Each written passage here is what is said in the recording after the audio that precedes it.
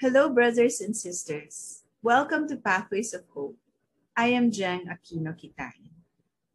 When I was a young girl, I broke my mom's glass table. And being the kid that I was, I tried to hide the truth from her as long as I could. But while waiting, I was so fearful, so anxious, so guilty. I was afraid of what she'll tell me. How angry will she be? But since I couldn't hide a missing table, I had to owe up to my mistake. And you know what? My mom wasn't even angry. She didn't say all the things I thought she'd say. She forgave me, and I felt so relieved and so loved. We often do this to the Lord. Whenever we sin, we often hide these sins from God, or rather, we hide from God.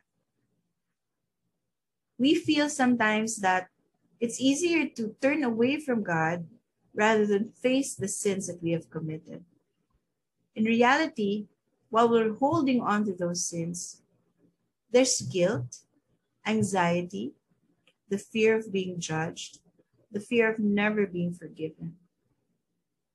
That's what Jesus encourages us to do this day. In the gospel, he says, "The truth shall set you free." We need to muster up courage and humbly acknowledge the truth that we sin and that we can't hide it from God and that we need his forgiveness. The truth can hurt, but that pain is temporary because Jesus really wants to free us from the more lingering pain and the damage that sin can cause whenever we hold on to it.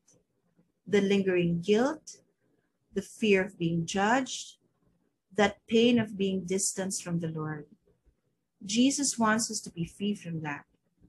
Sin enslaves us, but when we face the truth and ask God's forgiveness, the truth can set us free.